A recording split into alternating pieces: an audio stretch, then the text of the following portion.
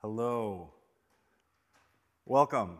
My name is Eddie Bang, and I am the pastor here at Full Life Ministry. It's wonderful that you could come and tune in with us today on this Sunday afternoon, especially if you're not a member of Full Life. We welcome you. I know there's a lot of podcasts, there's a lot of live streams that you could be tuning into, but thank you for taking your time out to tune into ours. And, especially when this whole COVID situation is over and when, the government eases restrictions so that churches can meet once again, we'd love to have you join us at Chalora Public School.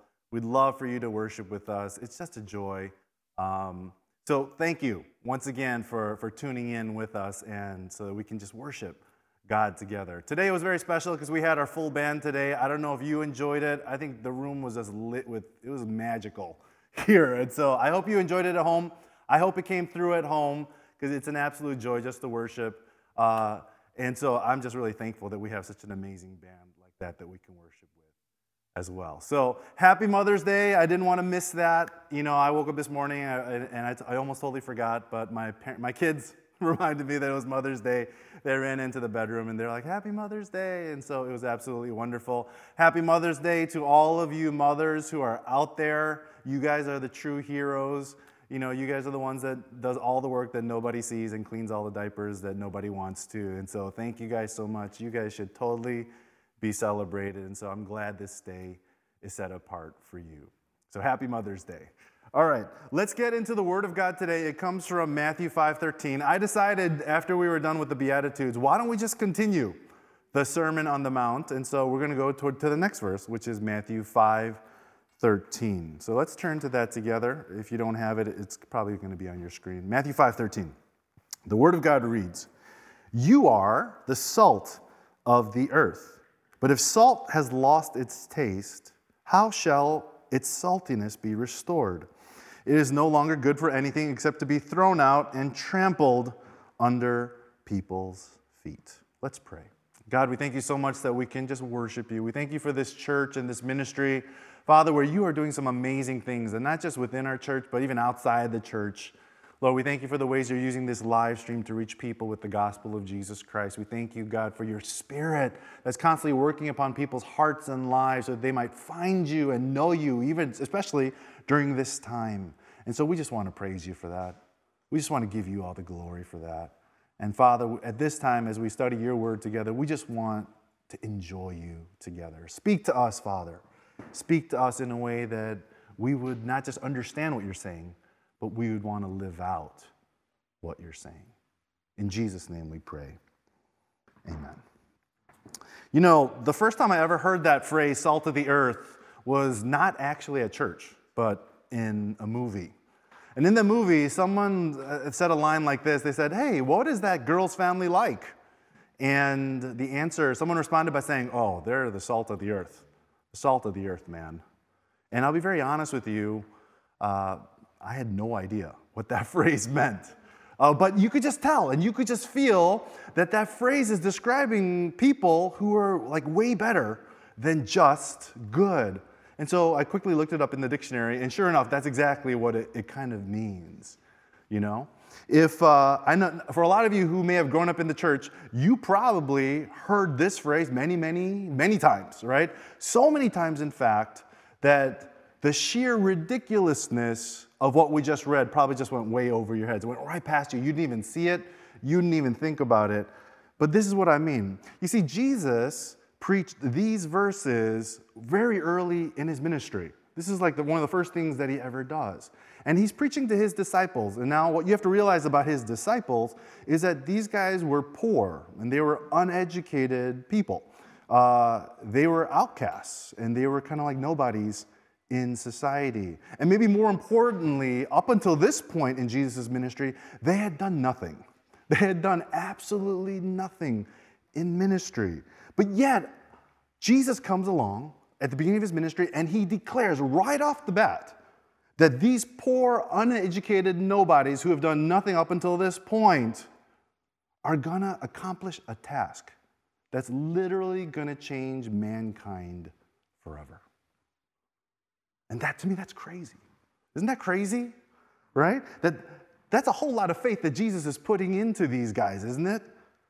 And when you realize that, it kind of changes the way that I kind of read these verses. And when I read these verses now, it's kind of like Jesus is saying, hey, I believe in you guys, even though the world doesn't. And I saved you so that you can impact and change the world. The world may not see you guys in that way, but I totally, completely see you guys in that way. And you know what's crazy? They actually did. These guys lived out this identity so powerfully that they went on to change the world. I wouldn't be here standing preaching to you right now if these guys didn't live out this verse. You would not be tuning in to this live stream if these guys hadn't accomplished what they accomplished, right? God used them to impact the world forever. And it makes me wonder. And so when I think about that, it makes me wonder if we live out this same identity and purpose that Jesus declared them to be, and Jesus believed in them to be, if we live that out, that exact same identity and purpose, I wonder who might be in the church tomorrow because of our faithfulness to the calling. So, what did Jesus declare upon them? And what did he declare them to be that actually caused them to change the world? Let's read this verse again and let's find out in Matthew 5:13. It says, "You are the salt of the earth, but if salt has lost its taste, how shall its saltiness be restored? It is no longer good for anything except to be thrown out and trampled under people's feet." Now, it's obvious to me that if we're going to understand this verse, we need to understand what Jesus meant when he declared them to be salt. I know that sounds like, hey, I know what salt is, but what was salt like 2,000 years ago? What did they know salt to be? And what does it mean to be salty? So let's travel back in time, maybe 2,000 years, and let's see what salt meant to them back then. And I think when we understand that, it'll give us a lot more insight as to what Jesus was actually declaring upon them and who he declares us to be. Back then, salt was actually mainly used for three things. And the first thing that it was used for was to be a preservative. Okay? There was no such thing as refrigeration back then. There were no kimchi fridges or any of those things back then. And so if you had a piece of meat, which is very, very valuable, and you wanted to keep it for a long time without going off, there were only two ways that you can actually preserve this meat. You had to either take a lot of salt and mash it into this and cover literally every millimeter of it very thickly, or you had to just immerse the piece of meat in a very heavily salted solution. So it was a preservative, right? Secondly, it was used as a flavoring. And just like a lot of us, we have salt on our dining tables, everyone knew that just a little bit of salt on a piece of food, on almost any food, will just bring out the flavor of it. And so salt was used as a flavoring. And lastly, believe it or not, it was used as a currency. A lot of Roman soldiers were paid not in money, but in salt. And if you didn't know it, that's where the word salary comes from. It's the Latin word that means salt. So when Christ preached that, we are to be the salt of the earth, what he's saying is that if we live out these three identities, then God is going to use us to change the world. But among those three, the primary one that he wants us to live out is to be a preservative. Okay? So let's talk about that first. What does it mean for us to be a preservative? If there's anything that the Garden of Eden proved to us, and if there's anything that the Garden of Eden has totally shown us, it's that whenever mankind chooses to live apart from God, he just goes toward sinfulness, right? Anytime mankind chooses to live apart from God, they're going to become increasingly sinful. And if nothing's done about that, then what's going to happen to mankind? Mankind is going to become progressively they're going to progressively advance towards moral and societal decay, right? If I can say that very simply, the world will progressively rot in its sin. So when Jesus calls us to be salt, he's saying that our purpose is to preserve holiness in this world. He's calling us to be a purifying agent. And so not only do we need to hope and pray that this world comes to know Jesus, but we also have to act and engage in this world in such a way to prevent it from going off, right? In the last few centuries, Christians have actually had a very positive impact upon society. Did you know that most of the hospitals that we see today in this world were begun and built by Christians. You know, the Red Cross, started by an evangelical Christians. Most of the universities and colleges and orphanages and adoption agencies, these were mostly started by Christians. Every time there was a great movement in society, most of them were started by evangelical Christians. So historically, Christians have had a very huge positive impact upon society. However, in today's modern Christianity, I think we're seeing somewhat of a horrifying trend. There's this pastor and professor of sociology. His name is Daniel Moberg. And you know, he spent his whole life, and he still spends his life, trying to combine our faith and social action together. And he's a huge proponent of that. And he wrote this book called Inasmuch. And in this book, he cites 10 reasons why the church has stopped having a positive influence on society today. And so I'm just going to name the top ones for you. And he writes this. Number one, Christians would rather spend time debating theology than getting socially involved, right? Number two, they believe that social concerns are antithetical to the salvation part of the gospel. It's as if the whole love your neighbor part doesn't exist. You know, Christ is only about salvation, but it's not about changing people's lives. This is ridiculous. You know, they're only concerned with personal piety. And for some reason, a lot of people who go to church today are only concerned about their relationship with God. And they don't look outwards and see what God's doing in this world and the needs of this world. They believe that politics are intrinsically dirty. And lastly, they've become exactly like the world when it comes to business and politics. You know, and so when I look at that list, to me, it's describing a Christianity that's very insular. You know, one that's very self-focused and maybe even self-promoting. And to me, that's not the Christianity that Christ commanded us to live out, is he? Because it's obvious from this verse that the kind of Christianity that Christ has commanded us to live out is one that takes us out of our Christian circles, engages the world, engages its sinfulness, confronts its sinfulness, and then moves it towards holiness, right? If we are going to be salty, and if we are going to be a preservative in the world today, then we need to be intentionally stepping out of our Christian circles and stepping into the world without becoming like the world, and then influencing people through our relationships towards Christ and towards holiness.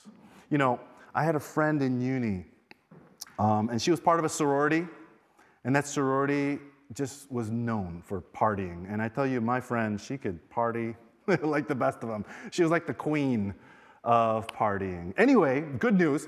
The second year of uni, she came and she met Christ. She accepted Christ and she gave her life to Jesus. But immediately, I remember her telling me, immediately she was confronted with the fact that her life and the lives of the people that, you know, in her house, they lived their lives in a way that definitely did not please God. And so she was confronted with this decision. Should I move out of my house and try to live for God, or should I try to live as a Christian within my sorority? And she decided to live in that house and to continue to be a Christian in the house. And just like she expected and just like she feared, she encountered a lot of persecution, a lot of ostracizing. You know, she was judged all the time. And, you know, she would share at church how they would make fun of her behind her back all the time. But we were so proud of her because she stuck to her guns. You know, she remained faithful. And through all that, by the time she graduated uni 3 years later, the house and that sorority that was once known to be the party sorority now became known as the sorority that does community service, that's heavily involved with community service. You know, they partied a lot less. Partying's not that bad, but they partied a lot less.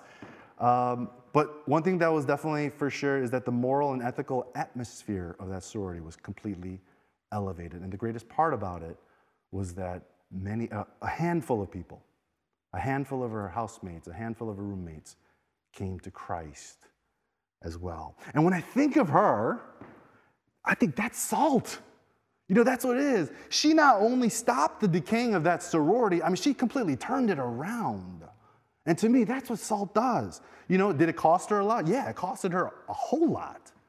But so many lives were changed and transformed as a result of her offering and her sacrifice to Christ. And it reminds us, doesn't it, that in order for salt to have impact, It's got to be out of the salt shaker.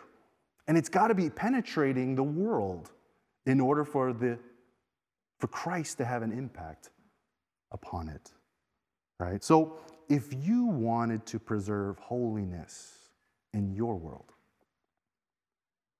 to which people do you need to dissolve into and maybe even die to so that they might know the holiness of Christ? Right? Because that's what salt does. And that's why Christ called us to be salt in our world today. Salt means preserving holiness, but salt also means being flavoring, right? We talked about that. You know, there are two types of people in this world. I don't know if you know, but there are two types of people in this world. There are people in this world who eat to live, and there are people in this world who live to eat. And I don't know if you can tell on the camera, but, you know, when you look at my figure, I'm the latter. I love food. You know, I just love food. I don't understand people who just eat for the essential nutrients. You know, I just need them in my body so I can function. I don't understand those people because I eat food for the pure pleasure that food brings us. Right? Amen? And so what I don't understand, and so, I understand it, but this is what I hate as a result. I hate eating food, or I hate getting full on food that tastes bad. Right? That's like the worst experience in life. I hate getting full on food that tastes bad. And anyway, you know, one time a friend of ours brought over a soup because they wanted to give our family soup, and I was so thankful for it. So, you know, I open up this soup and I take it out and I put it into bowls and I serve it to my family. My wife, who is more of an eat to live person, she just started eating it. So I said, oh, it must taste really good. But the moment that first drop hit my tongue, I knew this thing needed some salt. You know, it needed some more flavor. So I just took like a teaspoonful and I just put it in and I started mixing. And the transformation was absolutely radical. And it was so radical that I turned to my wife and I said, dude, you got to taste this. You know, and so she's like, okay, whatever. And then she puts it in her mouth. Her eyes, like, you know, open up really huge. She's like, oh my goodness. And before she could even say that tastes so good, she was already reaching for the salt herself. You know? Her encounter with salt totally made her hunger for salt in her life. And I really believe that's the effect that Christ is calling us to have as Christians in this world, right? You know, I believe that when Christ calls us to be salt, he's calling us to bring flavor into a world that I think, personally, exists with a lot of flavorlessness, right? And this is what I mean by that. You know, as I thought about it in life, I think the true flavor of life is purpose. All throughout history, mankind has been looking for their purpose in life. And it doesn't matter what race you're from, what culture you're from, what background, what socioeconomic status, everyone is always searching for their purpose. And the sad reality is that not many people, I think, find it in their lives. And so how do they exist? I think they exist every single day convincing themselves that who they are and what they're doing is enough. But deep inside, there's something about them. They know that there is something clearly missing within their lives. Now, for us Christians, we know what our purpose is, or at least what Jesus told us our purpose is, and that's to worship God, and that's to live for God, that's to enjoy God forever. That's what we were created for. And if Christ is what gives us true joy and satisfaction in this life, then when Christ calls us to be salt in this world, he's saying that when people encounter us, it should make them thirsty for what we have. You guys get that? You know, I mentioned last week that I used to work for Apple 12 years ago. And I was in Chatswood Chase one time, and there was this Christian that worked there. And he and the manager, who was a female, they were having this conversation right on the sales floor that day. And they were talking about marriage and divorce and all those things. And it was kind of an ordinary conversation until they got to the aspect of commitment. And all of a sudden, this manager asked this Christian, so how is a Christian's commitment to his spouse different than a non-believer's commitment? And then this Christian said, well, you know, I'm not exactly sure, but my commitment to my spouse, because of Jesus, is to make her everything that God created her to be. You know, God created her to have these talents, to have these passions, to have these visions. And I'm going to do everything in my power to make sure she becomes everything that God creates her to be, even if that means it's at the cost of my dreams and who I am. And I believe that's what God meant for us to have for each other. And I'm watching this conversation, and all of a sudden, the whole mood changes because the manager just starts crying. Now, why did she start crying? Simple.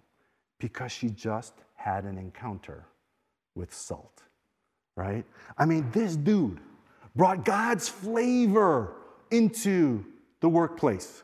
Not only was he so excited to live according to God's righteousness and God's goodness in his own life, but his joy, he couldn't share the joy of God's design behind marriage with everybody or with anybody. And because of that, there was such a powerful influence that happened upon that floor. And as a result, this manager's soul got touched with eternal truth. I mean, she not only heard it, but she saw it and she felt it in this guy. And for me to witness this was like one of the most beautiful things I had ever seen. That's salt. Christians, we got to be people who are truly satisfied by Christ alone. This world is at stake. You know what I'm saying? We got to be people who are truly satisfied by Christ alone. We need to live so committed to him that we deeply experience and know how great that he truly is and the joy that it brings to our lives just for living for Christ. And when we do, we will be the flavor of this world, that this world is hungering for and is searching for, and we won't have any hesitancy or any shame in declaring that. Sure, as a result of our passion for Christ, as a result of us living righteously for Jesus, a lot of people are going to get offended. Yes, that's true. But for others, Jesus is declaring in this verse that it will make them thirsty for God. Why? Because that is what salt does. And that's why Jesus calls us to be salt. So let's be Christians who love Christ so much and who love living for Christ so much that we make people thirsty for Jesus around us. Lastly, salt is valuable. What does it mean for salt to be valuable? Quite honestly, I don't know if there's a biblical answer for that. But Jesus writes something in this verse that kind of gives us a hint at that. And he says, if salt loses its saltiness, it is no longer good for anything except to be thrown out and trampled by men. And so, if I can sum up what he's saying that if we're not salty, then we're no longer valuable. And that's pretty difficult to swallow, Because he's essentially saying this. He's saying, look, I died for you. I literally sacrificed myself upon the cross so that you could be forgiven and reconciled to God. I completely gave myself so that you could have this new life and you could have this new purpose in me. But if you don't live out this identity, then you prove to be useless to the kingdom, and you prove to be, your worth is basically enough just to be thrown out and trampled by men. And to me, that's not just huge, but that's harsh, right? I mean, wow. Well, how can God say that about us? But it's true. Now, just to be clear, he's not saying that you're going to lose your salvation. But what he is saying is that it's very possible for you to be useless to the kingdom. And quite honestly, I don't know which one's worse, right? They're both really, really bad, aren't they? But that is how serious Jesus is about us being salt, right? But here is the good news. Out of all this negativity, here is the good news. Jesus asks this interesting question in this verse. He asks, if salt loses its saltiness, how can it be made salty again? And I know, for all you science geeks out there, you're thinking, salt can't lose its saltiness, right? Every time you put Na and Cl together, whether it's in nature or in a laboratory, it creates a lattice structure that can never lose its saltiness. So, Jesus is asking a trick question, Sorry for the voice. It just comes. Anyway, scientifically, you'd be right. You should give yourself a pat on the back. But historically, you'd be wrong. It's because everyone in this audience, they tasted salt that ceased to be salty. How exactly is that the case? Well, salt was harvested from nature back then. when the Dead Sea and those seas, they dried up, they would just gather the salt. And if salt was too contaminated with dirt and mud and sand and other contaminants, then it ceased to be useful as salt. It wasn't salty anymore. And so the question is, how do Christians who are designed to impact and change the world lose their influential power? The answer is when he or she has been intermingling with the dirt of the world and have become oversaturated with the contaminants of this world.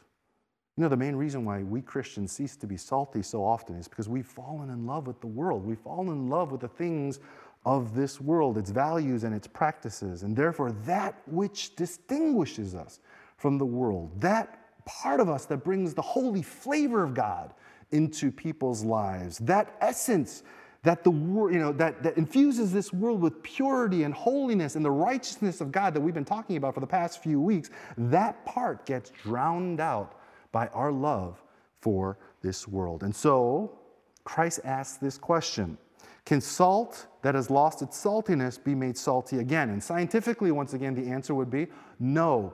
But spiritually, the answer is yes. Jesus wouldn't ask this question if it wasn't true. So the question is, how do we become salty again? And the answer is by simply turning away from our sins, from separating ourselves from the contaminants, and choosing to live for Christ alone. In the church, we call that repentance, which is a complete 180, a complete overhaul, a complete turnaround of how we've been living, right? And once we do that, the moment we make those decisions, the moment that we set our hearts and our minds and our lives to live for Christ and His glory alone, we become useful. But more importantly, we become valuable once again to Christ and the kingdom. Christ saved us to be valuable. And just like I said in my introduction, please be encouraged, because this is who God believes that you are. It doesn't matter how you look like today. It doesn't matter what you're going about in your life today. This is who God believes you to be. And the moment you believe it and begin living this way, God is going to use you to change the world, right? That is salt. So let's live as salt. Let's step out of our comfort zone. Let's engage the world. Let's be a purifying agent that influences people around us towards holiness. Let's find our true satisfaction and joy in Christ alone and flavor this world with it. And lastly, let's separate ourselves from sin and make ourselves valuable to our King. Let's live powerfully as salt today. I want to end my message with one last simple observation. What I love about this passage is that Jesus didn't call us to be the gold of the earth. He didn't call us to be the best of the earth. He didn't call us to be the most rare. He didn't call us to be like the majestic mountains of the earth. He called us to be salt. Salt is so common. It's like in every country, every culture, every home, every table, we all have it. It is not only common, but it is small. Jesus is calling us to be the smallest and the most common of substances. But it's that I love the most about this verse. I know it sounds a little insulting, but that's actually the part that I love the most about this verse, and this is why. A lot of times we think that to be effective or to have impact, a lot of times we think we need to be impressive in some way. And so a lot of us, as Christians even sometimes, we spend our lives trying to be better than somebody else, trying to excel other people, trying to be above and beyond what other people are, trying to outperform others. And we spend our lives doing that. But when Jesus calls us salt, what He's telling us, it's like Jesus saying, no, it's not those extraordinary things that I'm calling you to. It's not those extraordinary things that I'm going to powerfully use to impact the world. But you know what it is? It's going to be the common things about you. It's going to be the small things that you do for me that I'm going to use to change the world. And I don't know about you, but for me, that's absolutely liberating. It's absolutely liberating because it frees me to be myself. It frees me to be who God created me to be. And I don't have to try and be someone else that I'm not. I don't have to try to be better than somebody else. But God is saying that he created me to be uniquely myself. And it's going to be the common things about me and the smallest things and every little thing that I do for God that he's going to use to impact the world for his glory. He's going to do the impacting. He's going to do the flavoring. He's going to do the preserving. All I have to be is his, completely and commonly. Let's be salt together. Let's pray.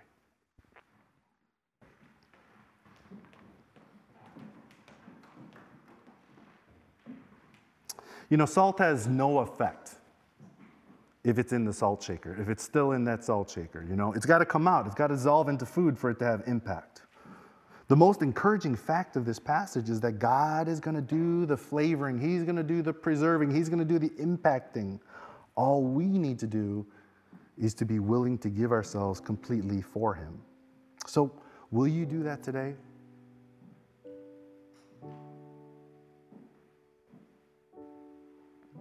I love that it says that it doesn't matter how you've been living up until now. This is who God believes in you to be. And if you simply turn from your sin, give yourselves completely to Christ, and live out the identity that Christ declares you to be, he will use your life to change the world.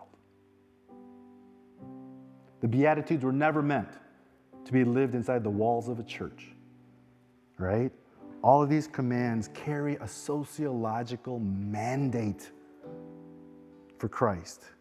So let's engage this world together, knowing that all we have to be is who God called us to be. And when we live for him and his glory in that way, he will use us to change the world. I wonder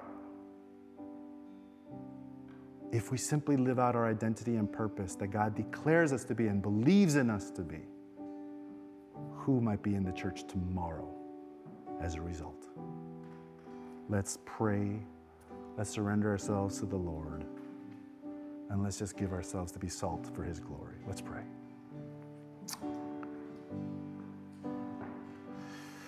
Father, we just come, we just pray that you help us, Lord. Father, we pray that you would help us, God. Help us to turn from us. Help us to love living for you, God. We pray, reveal it to us in such a way that we just love living for you, God. Love wanting to be with us, God, in every single way. Lord, give us the courage to step out of our Christian circles, step out of the church, and to engage in the world, engage in the darkness, engage, God, in this flavorlessness, so that they might see that true purpose in us, that joy in us, God, the satisfaction in us, God, that will make them thirsty for Christ. And Lord, we pray that you'll do that, Lord. We pray that you'll do that, God, so that people will come to you. This world can be changed, God, for your glory. We thank you, God, so much for that. We praise you. Father, we thank you so much for your word. And we thank you, God, that even though it sounds so negative, these verses, Lord, we know how encouraging it really is, because this is the identity that you gave us. This is the identity and purpose that you believe in us to be. And Lord, I know we are who we are today. But Father, help us to be all that you created us to be tomorrow. Lord, we thank you that we could always be forgiven, Father, that your love for us never changes. And God, that our hope could be always found in Christ. So Lord, we pray, make us a people that loves living for you. Make us a people that loves you with all of our heart, soul, mind, and being, so that we could truly be the salt that makes this world hunger for Christ. Lord, use our lives in such a way, God, that many will find Jesus because we just love you so much. Lord, give us the security in your love. Give us that joy in your love, so we can truly live for you and your glory alone. And Father, we pray for our ministry. We pray for the people in our church, God, that you will use them powerfully, God, to change the world as a result. Lord, we thank you, Lord. We love you. In Jesus' name we pray. Amen.